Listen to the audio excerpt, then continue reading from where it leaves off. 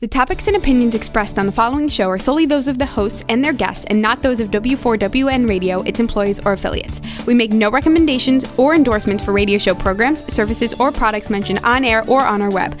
No liability, explicit or implied, shall be extended to W4WN Radio, its employees, or affiliates. Any questions or comments should be directed to those show hosts. Thank you for choosing W4WN Radio.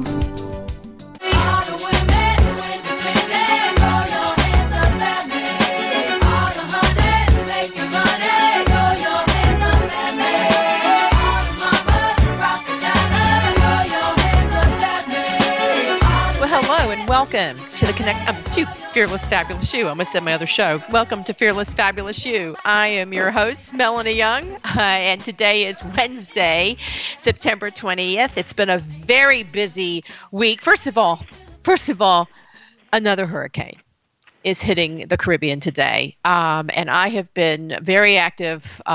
Just shot out a big blog to all my mailing lists about hurricane relief efforts taking place in New York City this week for those affected by Irma and Harvey, and now we're going to be adding Maria, and I've just been cranking it out to try to help as many people as I can.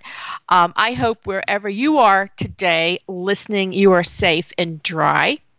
I certainly am. I'm back up in the Hudson Valley after a whirlwind trip to California to a fabulous wine event, which I'll be talking about on my later show today at 2, the Connected Table Live, and New York.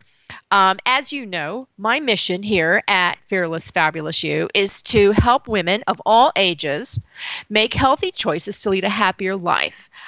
We all face challenges in our life. We all face chapters.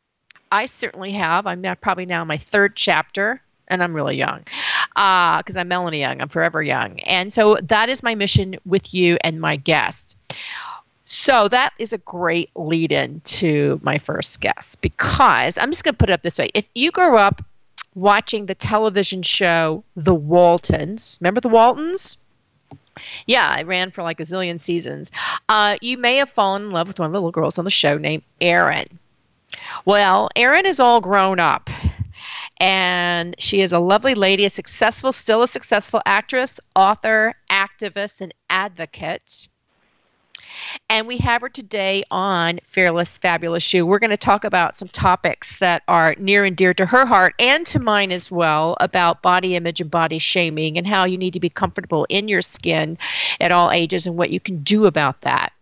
Her name is, I hope I don't butcher your last name, because we really hooked in very quickly before I got on the air. Mary McDonough?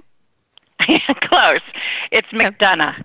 McDonough. Thank you. I literally, we were so busy chatting, I didn't get the spelling. So already Mary having McDonough. Too much fun. Mary McDonough. Yeah. Nice Irish name, right? Irish or Scottish? Yes, Mary Elizabeth Catherine Murray McDonough is my actual full name. Ooh, that sounds Scottish. No, I'm a Mick, not a Mac. You're a Mick. Oh, are Micks are Irish and Macs are Scottish? It sometimes. It's not a complete rule, but yeah. So Mac is, but I'm a McDonough. Wow, you get that. You get a long name for a little girl. You probably said when you're a little girl. Well, it's really great to have you join me today. You're in Denver, you said today on Fearless Fabulous You. I really appreciate it. You were. I was reading about you at your website, and for those of you who want to check out, it's Mary MC. Not M-A-C, MCDONOUGH.com. Your story inspires me because I feel, and you probably do too, we're living in such an image-conscious world. Mm-hmm. And there's so much pressure on people, and we're talking to women of all ages. And you really experienced it firsthand. First of all, you were a child actress on a successful television show, The Waltons. Back then, a lot of unless you were an actress, right, or a model, you really were not in the public eye as a young girl, right? But now, you've got families sticking their kids on Instagram and YouTube and reality shows. Oh yeah, everybody's a star. Everybody's out there now, opening themselves up for shaming and hatred and comments and praise and all of it, that. right? So what was the experience like for you? You were a professional, but you're still a kid. What was it like for you? And what was your age when you were filming the Waltons? Well, I was 10 when I started, and I was almost 22 when I finished. So it went from the Homecoming, which was the pilot, through the series. Mm-hmm. So I spent over half of my life on the show by the time I finished it. Wow. That's intense because you literally had 2 families. I did. I didn't even see my real family for very much when I was growing up. I was really around the Walton family most, and so they became my family and still are. And but yeah, growing up in the public and the image conscious era, and I think it's worse today, but certainly there was a lot of focus around that. Well, I'm curious, you literally went through adolescence, the awkward adolescence, while you were on the show, which is let's talk about that experience. What was that like for you? And did you experience, thank God there was no internet back then and social media, so people could make comments about your breasts or anything as they were starting to expand. But did you experience anything that made you feel uncomfortable about your body as part of this? Or did you have to yeah. Did you have to bind your breasts or anything? I read some. No, we didn't have to do that. I mean, there was just because the show was so natural and took place, it was a period piece, so we were all, for a long time we had no makeup on, and we were barefoot and wore really old, smelly clothes. Oh, God, that sounds like my life right now up in the Hudson Valley. Well, yeah, so we but then as I got older, there was a lot. I mean, I had really bad teeth, and there was a lot of stuff about my teeth, and they literally would not let me have braces on the show. Well, yeah, because it was a poor family. Back in those days, and except Melissa Gilbert got to wear braces on Little House on the Prairie. I still have teeth issues. I'm going through some stuff right now that is a result of me not being able to have proper braces with my teeth. So that is kind of a funny thing. But then there was the body image stuff, when I got to be a certain age. And then my character ended up, becoming the pretty one, as people said. They whispered it to me like it was, "You're the pretty one. Don't tell anyone." And so that became sort of a mixed message to me. It's like, well, why are you whispering it? It must be a bad thing. It's like, well, it will hurt, Elizabeth's the baby, and Mary Ellen is the feisty, smart one, and you're the pretty one.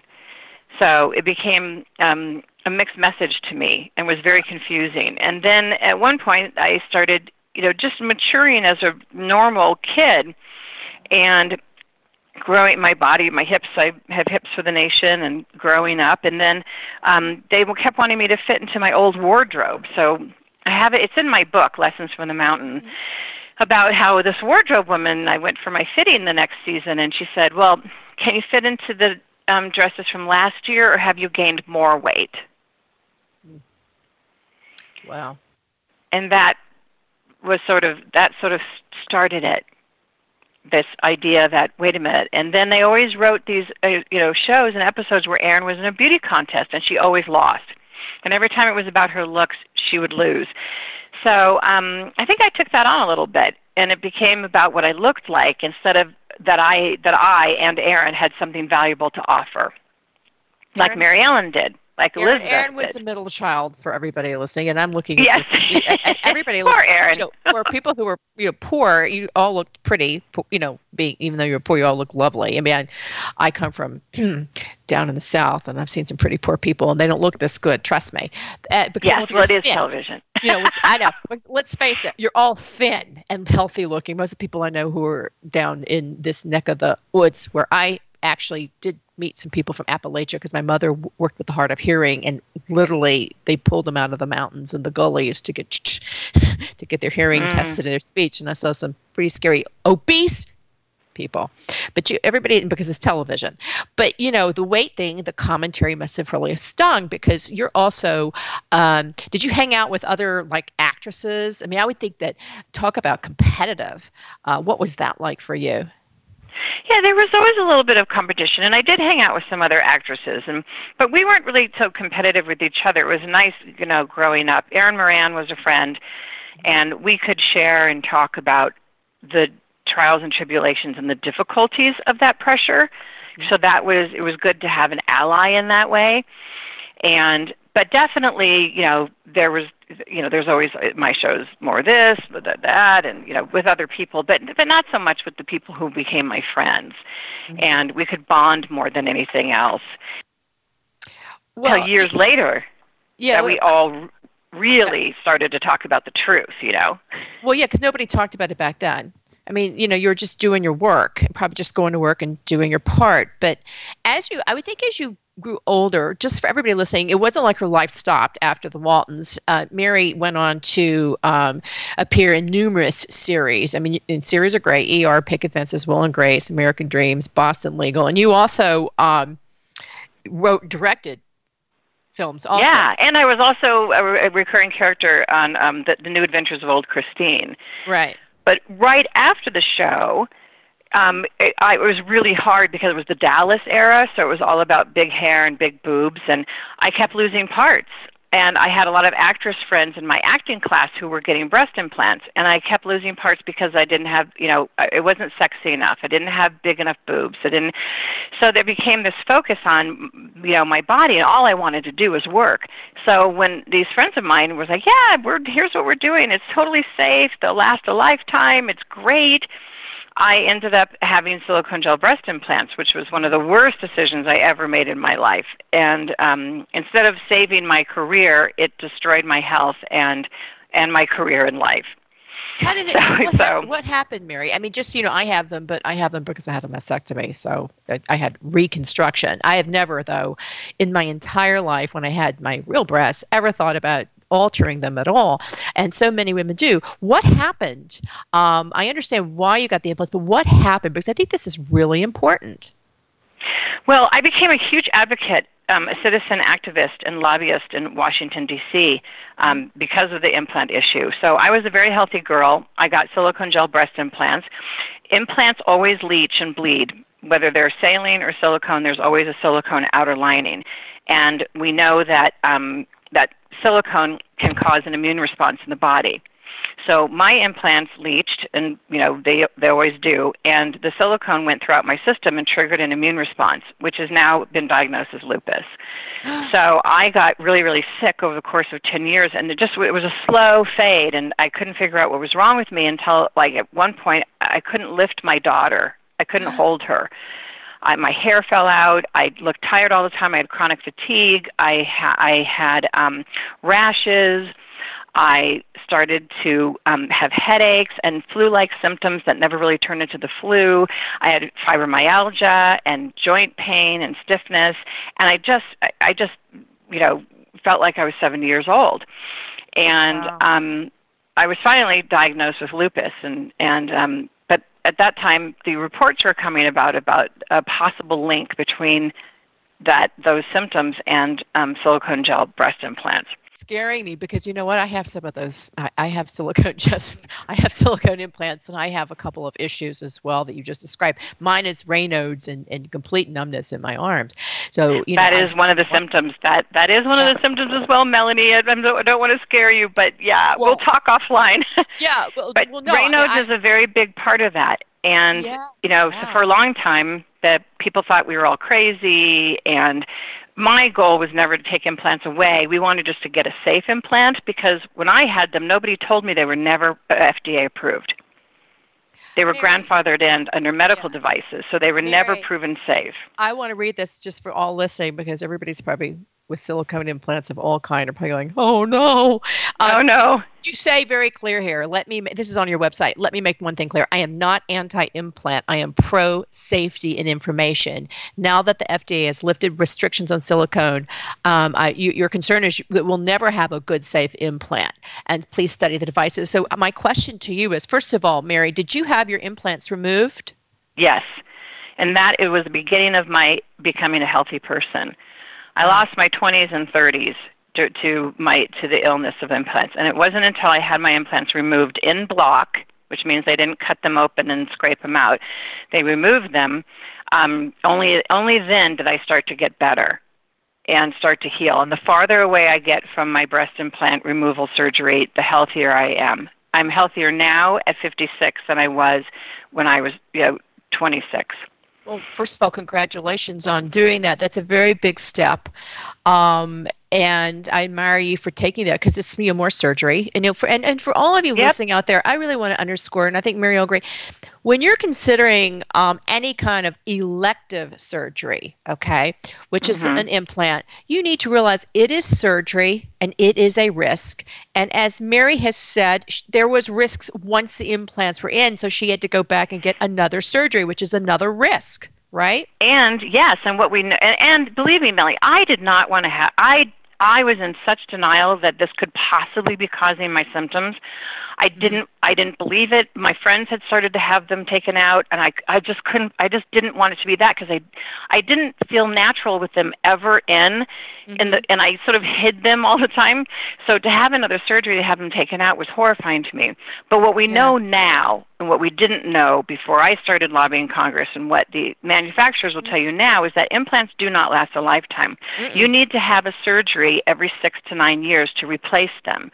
You also need to know that implants are opaque, and if you have a mammogram, it can rupture them, and you need to have a specialist to take 6 different angles to make sure that they can cover all the angles to find breast cancer if it is there being hidden by an implant. So I'm all about education. And I get letters and emails every day to my website asking me, like, where were you 20 years ago? It's like, well, I was lobbying Congress and talking about it on Entertainment Tonight and Inside Edition and trying to spread the word. But people are still having issues because they're kind of the same implants. They're not different. So, Mary, what about, when I went breast shopping for my new breast, I had the option of saline and silicone. I also had the option of getting fat taken out of my body, but that's a whole other issue. What about saline? So saline still has a silicone envelope, which can break down. So you can wake up one morning and all the saline that's in there has leaked out into your system. We know that when they hang a saline bag in the hospital, it has an expiration date on it.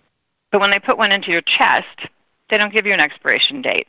And we also know that with your body's moist, warm temperature, that a lot of people have gotten bacteria and that has grown inside the implants. And if you look online, there's a lot of places you can see them. When they remove them, they're black inside. So that can cause other health issues. Well, I'm just wondering, for those women who do have implants for whatever reason, how often do you need to go have them checked with your, your reconstructive or your plastic surgeon? I mean, do your implants need a checkup? Well, I would think that we know they need to be replaced. So you can't. I mean, a breast MRI, which is something that I had at one point to try and detect if they were ruptured, is really expensive. And the thing about implants is it's really an investment.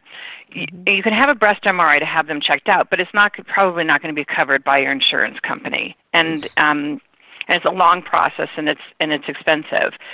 But that is one way to check them out. I don't think your plastic surgeon is normally going to tell you, "Oh, they're fine. What are you worried about? They're great. We're good." When I went to have mine removed, I was so sick, and my doctor was 30 years older than me, and he said, "Why do you want to have these taken out?" I said, "Because I can't lift my child, and I can't move, and I'm tired, and my joints hurt." And he said, "Well, you're just getting old. That's how I feel every day." And I said, "You're 30 years older than me at least." And then he looked at them and he said, "Well, these actually look great. They haven't hardened. You don't have that ledge, the ledge that we see so often on Victoria's Secret models." He said, "We don't have that ledge. They haven't, encapsulated." He said, I wouldn't touch those, at least not with a knife." Wow. And I thought, holy cow. That's really scary. And I said, I feel like I'm dying. I need you to take them out. And I had to say, and he tried to put something else back in. Well, let's just put new ones back in. And I said, "No, you don't understand. I'm over it. I have to get my life back. And I'm really sick. And there's something really wrong. And if this could possibly be it, I need to take away this variable." And I had to beg him to do it and not to put another implant in because, well, that's their business, Well, a lot of well-known actresses, I think Pamela, what's-her-face, Pamela what's-her-face, Baywatch. Yes, Pamela Anderson. Thank you. She had hers taken out. I've read about a lot of women have, but what's astounding me and making my mind going right now is the fact, including me as well, that once you put them in, you don't think about having to get them checked. And so in your case, Mary, what was you were feeling bad, right? You had symptoms, and with an autoimmune, you could go to a zillion doctors before you figure out what it is, right? Because I've done a lot on, and 70% of all autoimmune diagnoses are women. So that's a whole nother topic. This is becoming a big passion for me because of that statistic. What was it that was finally the diagnosis that linked what you have, particularly lupus, to your implants and the leakage of silicone? So the studies were stopped when implants were pushed through to FDA approval. But when we were at the hearings, which I testified at, the FDA's own scientists found a link between an autoimmune response and silicone. Wow. And you can find the study on the FDA's website if you look at it. But so the FDA's own scientists were recommending that more studies and testing be done. And one of the things that happened during the approval process was the manufacturers promised that they would do that research, which has not been done because the FDA has no control to go back afterwards and oversee. There's no oversight for it. Wow. And one of the doctors on the panel actually said, well, we know all this information, so if a woman chooses to actually have these, tough luck. To my gasp, and many people in the room gasped that one of the doctors on the panel to approve them said that. Well, I wouldn't believe, but they wouldn't say that it was a penile implant, right? Exactly. We'd have so much research done. And that would be covered by insurance, too, because it's a penis. Exactly. It's reproductive. Exactly. So, yeah. I mean, it's Viagra is. Yeah. Well, of course. Who is it for? Yeah, I mean, really. That is insane. Just for all of you listening. So Mary has been active and tested and lobbied Congress and worked with the Food and Drug Administration, the FDA, to ensure safety and efficacy of implant devices. And you actually founded an organization, a support group for women called In the Know. Tell us about that. So In the Know was started because a lot of women in the industry, Sally Kirkland, Linda Blair, me, a lot of us had started to have implant issues. And so we talked about it privately. So it started as sort of a support group for us. And what are you doing to try and get better? How are you, you're having yours removed. How do you do it? And so then all of a sudden I realized that as I started to work with women and became a voice for women in the country, that everybody needed to be in the know. And so I started In the Know just as an information group for all women about breast implants, and to there's a great group on Facebook now called Silicone Survivors, Breast Implant Silicone Survivors, which is very great, and I'm a member there. They have a lot of people who are sick now still and going through this, and they're in real time. But at that time, I just thought women need to take the bull by the horns, and they need to take control of their own health, whether it's an elective surgery or whether it's having a birth control device, whatever they're choosing. We need to not just trust our doctors. We need to question it, and we need to do research, and we need to decide what we're doing to ourselves and why. And for me, I had to look at the hole that existed inside of me emotionally that would make me want to alter myself to try and fit into an industry that was rejecting me. Well, I want to talk about it a little bit in a little bit of time we have, because body shaming and what I call altered body issues is a big problem. And social media is, particularly the Instagrammers who constantly are posting their bodies. I mean, I just read about some woman, they died because she had butt implants, and they were like, silicone. Hello. The faux doctor, the fake doctor just got arrested in the New York Times. Like, who goes and puts, silicone in your ass? I mean, really, Well, when you're looking at the Kardashians as your role model, why wouldn't you?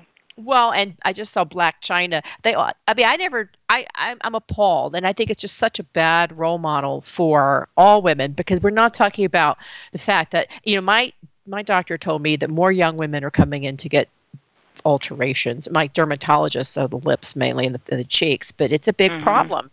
What is your message to women about this? First of all, women of an age where they maybe are feeling less better about themselves because they're aging, and then also because they have daughters who may be talking about having alterations to their body at an insanely young age. Well, my first gut instinct as a mother is to say, no, don't do it. But I think as a parent and as an activist and public speaker about this issue, I say, take some time and really sit quiet with yourself and write, maybe journal about what it is and why it is that you want this change. Is it because, I've never had a filler. I'm terrified now because I had this terrible reaction to silicone. What is it? What is the hole inside of you? And I'm a coach, so I work with people on this daily. What is it inside of you that is screaming to fit in, to belong, or to look different than you are? What's missing? And it's usually not your lips. It's usually not having big boobs. It's usually a self-esteem issue. It's, maybe your dad didn't praise you or not. Whatever it is, what's missing in your life that you feel that you need to alter or change or inject something into you to try and feel better? And ultimately, that saying, wherever you go, there you are. It's true. But it's always something. It's like, why are you overeating? It's usually not the food. Don't blame the food. When I coach people about losing weight, it's never about the food. Yeah, don't blame the food. It's always, because I'm also trained. I trained as an integrative health coach. You trained as a life coach, right? I am, yeah. So I want to touch on that. You kind of. I'm really into women who reinvent, to adjust and rewrite their chapters. What was that like for you to become a coach, and how long have you been doing it? A lot of women do it, some successfully and some not. But what was your impetus?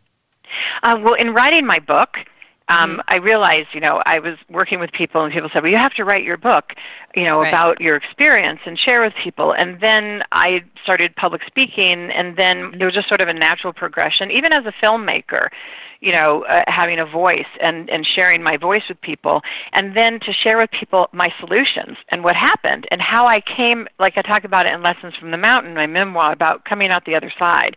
How do you come out the other side? And it's all a work in progress. I'm not perfect, I cry. I have days of crying too, but it's not about what do we change to make it better? It's like, how can we work with what we have?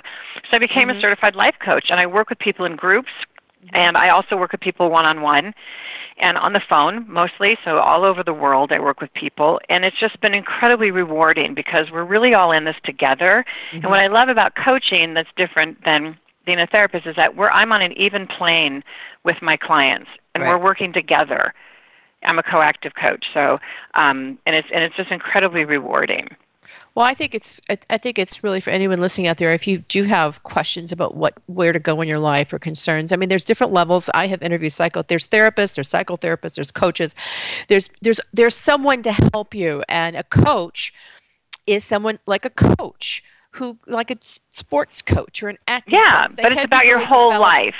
Right. They help you develop your craft in another way and make you employ better habits, outlooks. That's pretty much how a coach works. And I think it's great you're doing it. Now, you're going to be, you're in Denver now. I know you're coming out to Connecticut to talk. What's going on out there? I am. I'm going to be in Collinsville, Connecticut, at the County Town Hall Auditorium, and it's Saturday, October 14th from 6 to 9, and we're having a whole conversation. It's called the Canton Conversation with Mary McDonough, and we're going to talk about my books, my novels, all of this.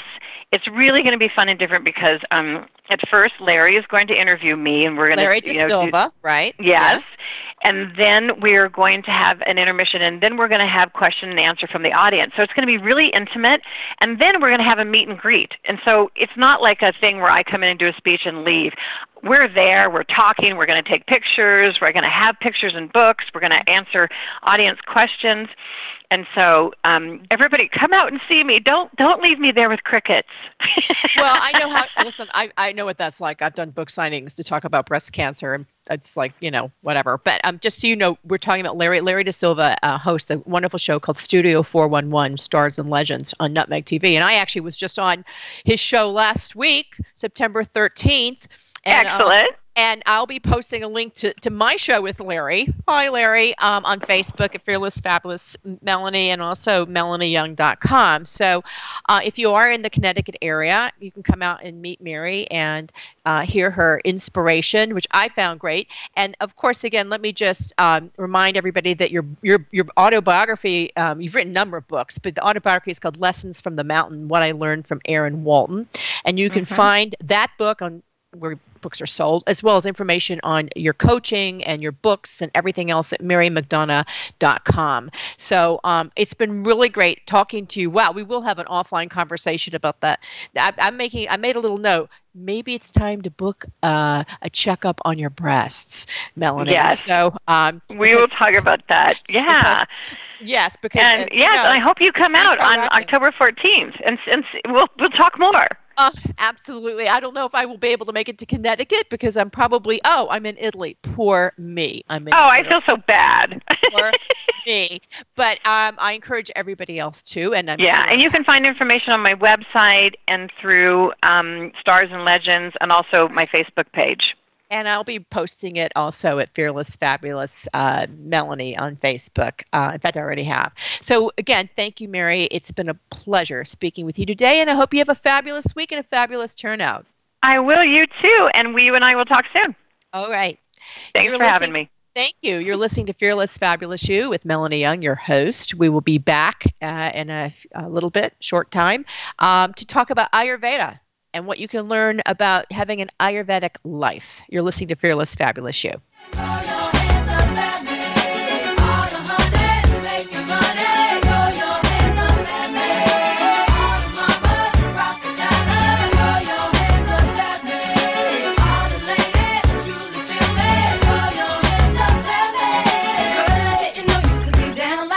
Charlie, how your angels get down like that? Girl, I didn't know you could get down like that. Charlie, how your angels get down like that? Tell me how you feel about this. Do what I want, live how I wanna live. I worked hard and sacrificed to get what I get. Ladies, it ain't easy being independent. Question, how'd you like this knowledge that I brought? Bragging on that cash that he gave you is the front. If you're gonna brag, make sure it's your money you fund. Depend on no one else to give you what you want. The shoes on my feet, I'm wearing, the rock I'm rocking, 'cause I depend on me. If I want it, the watch I'm wearing, the house I live in, the car I'm driving, I depend on me. I depend on me.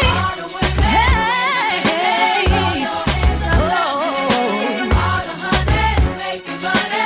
Throw your hands up at me, baby.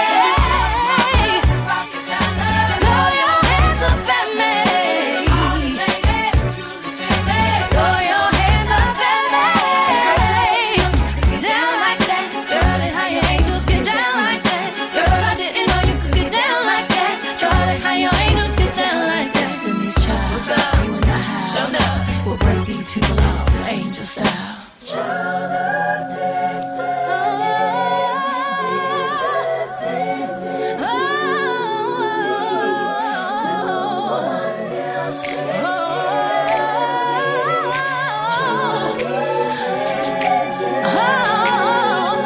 And we're back. You're listening to Fearless Fabulous You. I am your host, Melanie Young. I too am a certified health coach, writer, speaker, and author of Getting Things Off My Chest, Survivor's Guide to Staying Fearless and Fabulous in the Face of Breast Cancer, and Fearless Fabulous You, Lessons on Living Life on Your Terms. All my books are available on Amazon, Barnes & Noble, CureDiva.com, and of course, MelanieYoung.com, where you can follow my blog, which I encourage you to do because I often rehash my discussions with my guests on my blog.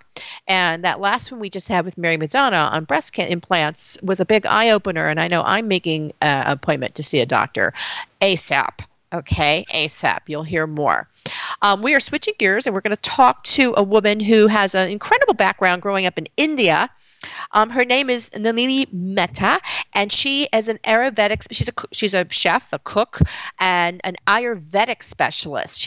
We're connecting with her where she's currently working in Minneapolis, and we're going to talk about what Ayurveda is and how you can incorporate it into your life. Welcome, Nalini.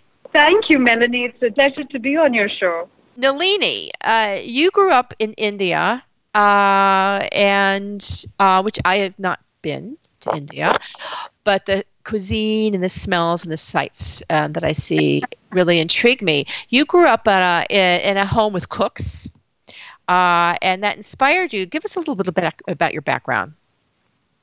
I have to say, growing up in India is a very it's not just one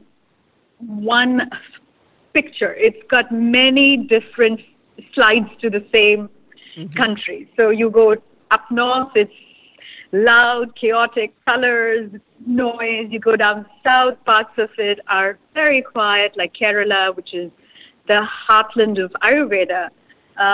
So I grew up in different parts of India as well as overseas, and I think my base or my core of my philosophy with Ayurveda comes from the fact that, you grow up with certain value systems, but then as your life experiences, you see how that translates into good times, not such good times, and how to cope with them. So Ayurveda for me is really the game which shows you how to play life. Well, that's an interesting description, which I've never heard before in terms of Ayurveda. And it's based on body type, correct?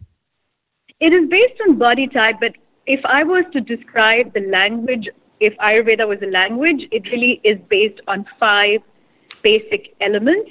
Mm-hmm. And if you have a good understanding or a good visual for what these elements are, both physically and psychologically and emotionally, you really get a good sense of what Ayurveda relates to the body types and you as an individual.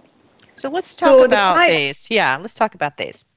The 5 elements are, again, I want you to have a visual of this as I talk about these 5 elements. Mm-hmm. Air, which is light, which is moving, which is changing, cooling. That's the quality of air. But then you look at fire and you think of heat, you think of speed, you think of focus, and other qualities that fire as a visual gives you, and a feeling of fire. Then if you look at water, you see the fluidity of water, the lightness of water, how it takes the shape of whichever body it's put into. So water is that 3rd element. And then we have earth. And earth is that solid, structured element, which also, rarely ever gives way. It has the sense of loyalty, of being there, of being available. Mm-hmm. And finally, that element that covers all these, or holds all these elements, which is space. Which is what? I mean, Space. Space or ether, yeah. Mm-hmm. So if you look at these 5 elements, and really get a clear sense of what these 5 elements relate to you as an individual, 5 elements as they relate to nature, 5 elements as they relate to our psychology, our mental state of mind. I mean, it really covers all of it. So Ayurveda covers both the physiology of who we are, but also our mental and emotional state of being. Now, Nalini, a lot of people have a little bit of everything in them, right? I mean, like Vata, Pitta, people have different, you're not just one thing, correct? Ever, yes, absolutely. I'd say they're more like clouds. So you're born with a certain body type, but just like the clouds, we keep changing based on our experiences that we have. So whether it is being in a relationship and what your experiences are and how the other person relates to you. So without getting there, because that gets complex, the simplicity of how I would look at Ayurveda is taking these 5 elements and seeing how do you feel at a certain time. Like if you've come after a nice drive in a sports car, top down, and the wind has been blowing on your face. You have the visual, right, Melanie? Yes, I do. I actually love that visual. I actually still have a top-down car. It's for sale. Anybody wants it, but I do have it. I drive with the wind in my hair. But what if I tell you to get your top down in winter? How do you feel? Well, in the winter I feel freezing, but unless I'm in Florida. Yeah, but but there is something very freeing about being outside in the air. It's very freeing. Exactly. That is the quality of air. That cooling factor, the fact that it just lets you be, so it cannot be boxed in. It needs to be. So a person who has an air personality or air-based personality, which is the Vata personality, they like being free. They hate to be structured. They hate to be put in a box. They want to flow and create. And who is that? Is that Vata? I love that person. That is Vata. I definitely love that person. Yes. Yeah, exactly. Yeah. So that's what I would tell you about body types, because without getting into each one in detail, if you again look at the elements, you'll get what you're feeling right there. It doesn't even need a Sanskrit name, Vata, which is the air personality, or Pitta, which is the fire personality, and thirdly, the three body types, and the third one is Kapha. Well, let's talk about how you apply these elements into your life. First of all, for those of you listening, we're talking with Nalini Mehta, Mehta. Her website is roottoindia.com. Nalini grew up in India and was inspired by the regional cuisines, but also you lived in Europe, and you've been an instructor at the Natural Gourmet School in New York, which is a terrific school, by the way, and you've worked at Candle Cafe, love that restaurant, Hampton Chutney, love that place in the Hamptons, and you've taught at Whole Foods Culinary Center, Institute of Culinary Education. What are you doing in Minneapolis right now, Nalini? Well, this must be close to your heart. I'm with the James Beard Foundation Women in Culinary Leadership Program here, working with a mentorship program with some of the most powerful women in the country who are chefs and restaurateurs. So the lady I'm working with, who's my mentor, is Kim Bartman, and she is truly a visionary and just is a great mentor to have in terms of how sustainability and reality in the restaurant world works. You know, what are the things that make or break sustainability as a holistic practice, not just the environment, but running it with people who also feel holistically connected to what they're doing. So well, it's really an honor to work that's there. a big honor. How long will you be there in Minneapolis? How long is your program? The program is 8 months. It's been going on for the past 3-4 years now, and it used to be a year. Now it's 8 months. But it really, most people tend to stick, if they like their program, continue to be with the restaurant. So, que sera for now, I don't know. But I am loving Minneapolis. Well, I think it's a wonderful city. I haven't been in years, but just a point for all of you listening, the Women in Culinary Leadership Program, which is presented by the James Beard Foundation and supported by women chefs and restaurateurs, of which Kim Bartman is the current president. That is a terrific program. We had Susan Ungaro on our show, I think last month, talking about it. And we also had the founder of Vermilion, who also was behind it, on our show, I think a year or two ago when the program was launched a couple of years ago. Right. Yes. So it's a terrific program. Congratulations on being selected to be a part of it. That is fantastic. How do you work with, you keep classes and instructions. Talk us through what someone could expect when you experience a class with you, how you bring them the experience of Ayurveda. Sure. So, it started off me teaching, just Indian spices. At the Natural Gourmet, people wanted to know how Indian spices can be incorporated into the food, and also it seems so complex. But I had been practicing yoga, which I know you're a practitioner of as well. Yes. And yoga and Ayurveda really come from the same science, same philosophy. In that yoga, the word yoga actually means connection, like yolk, egg white and yolk. So yolk is that connection, that which connects or binds you. And Ayurveda is that connection that you make with yourself and the environment. So it's a really holistic way of connection.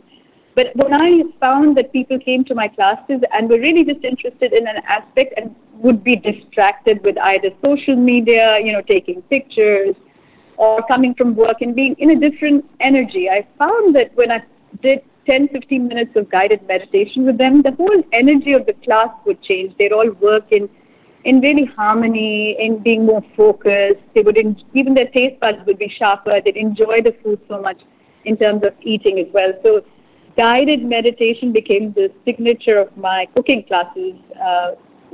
And as we cooked, I also talked about, of course, the importance of how Ayurveda looks at spices.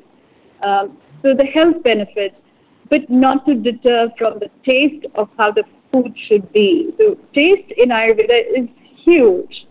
Not just the taste in your mouth, but how does a taste of a food reflect on the mood or the personality of the person who's eating it. So it's very individualistic. It's not that all food is good for everybody. Like you, Melanie, may, from what I can tell, would enjoy salads or some cooked grain, being that you're pitta vata. Is that...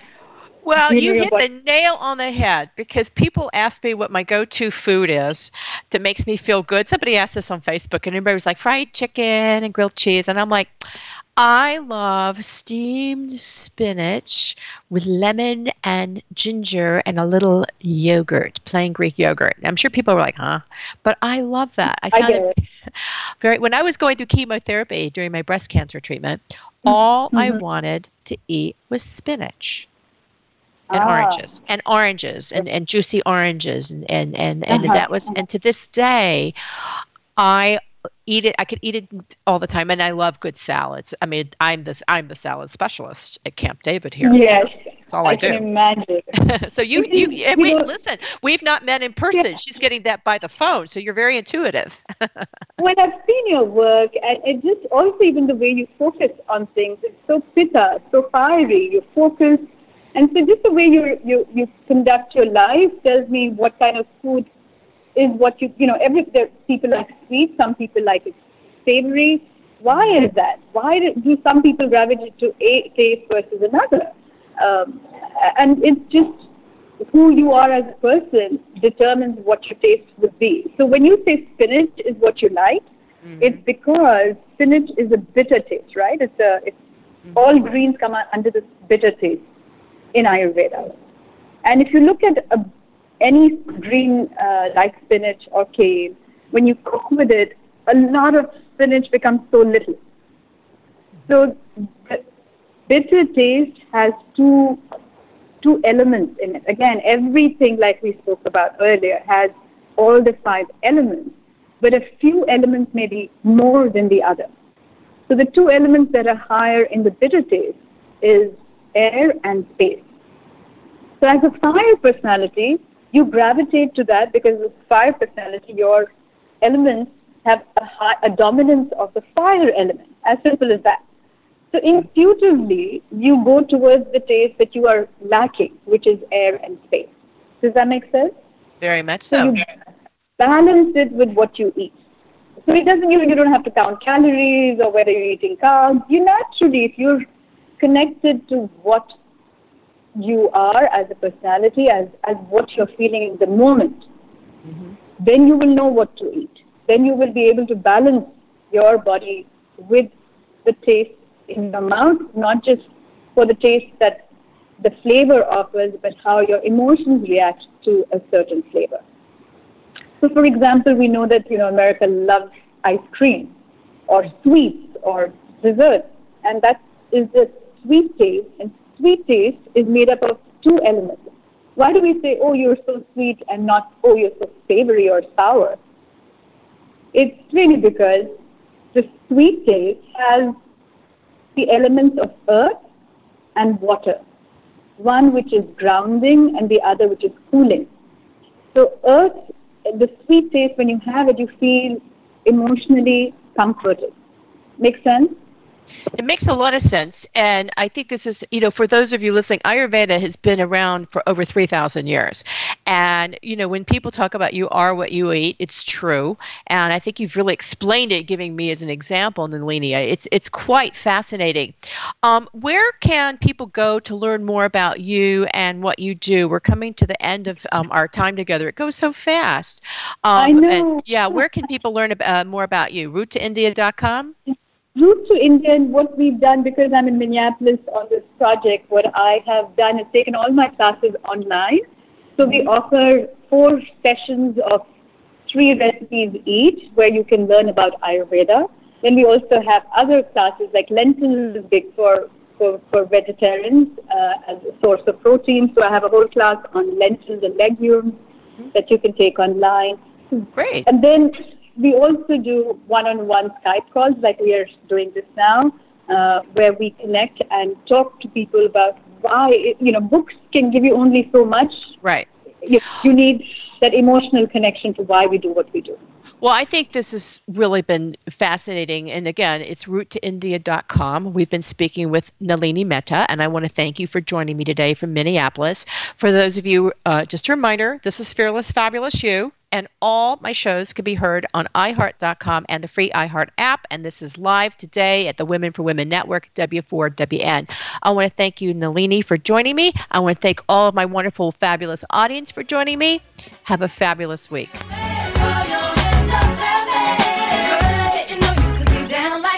Charlie, how your angels get down like that? Girl, I didn't know you could get down like that. Charlie, how your angels get down like that? Tell me how you feel about this. Do it how I want, if how I want.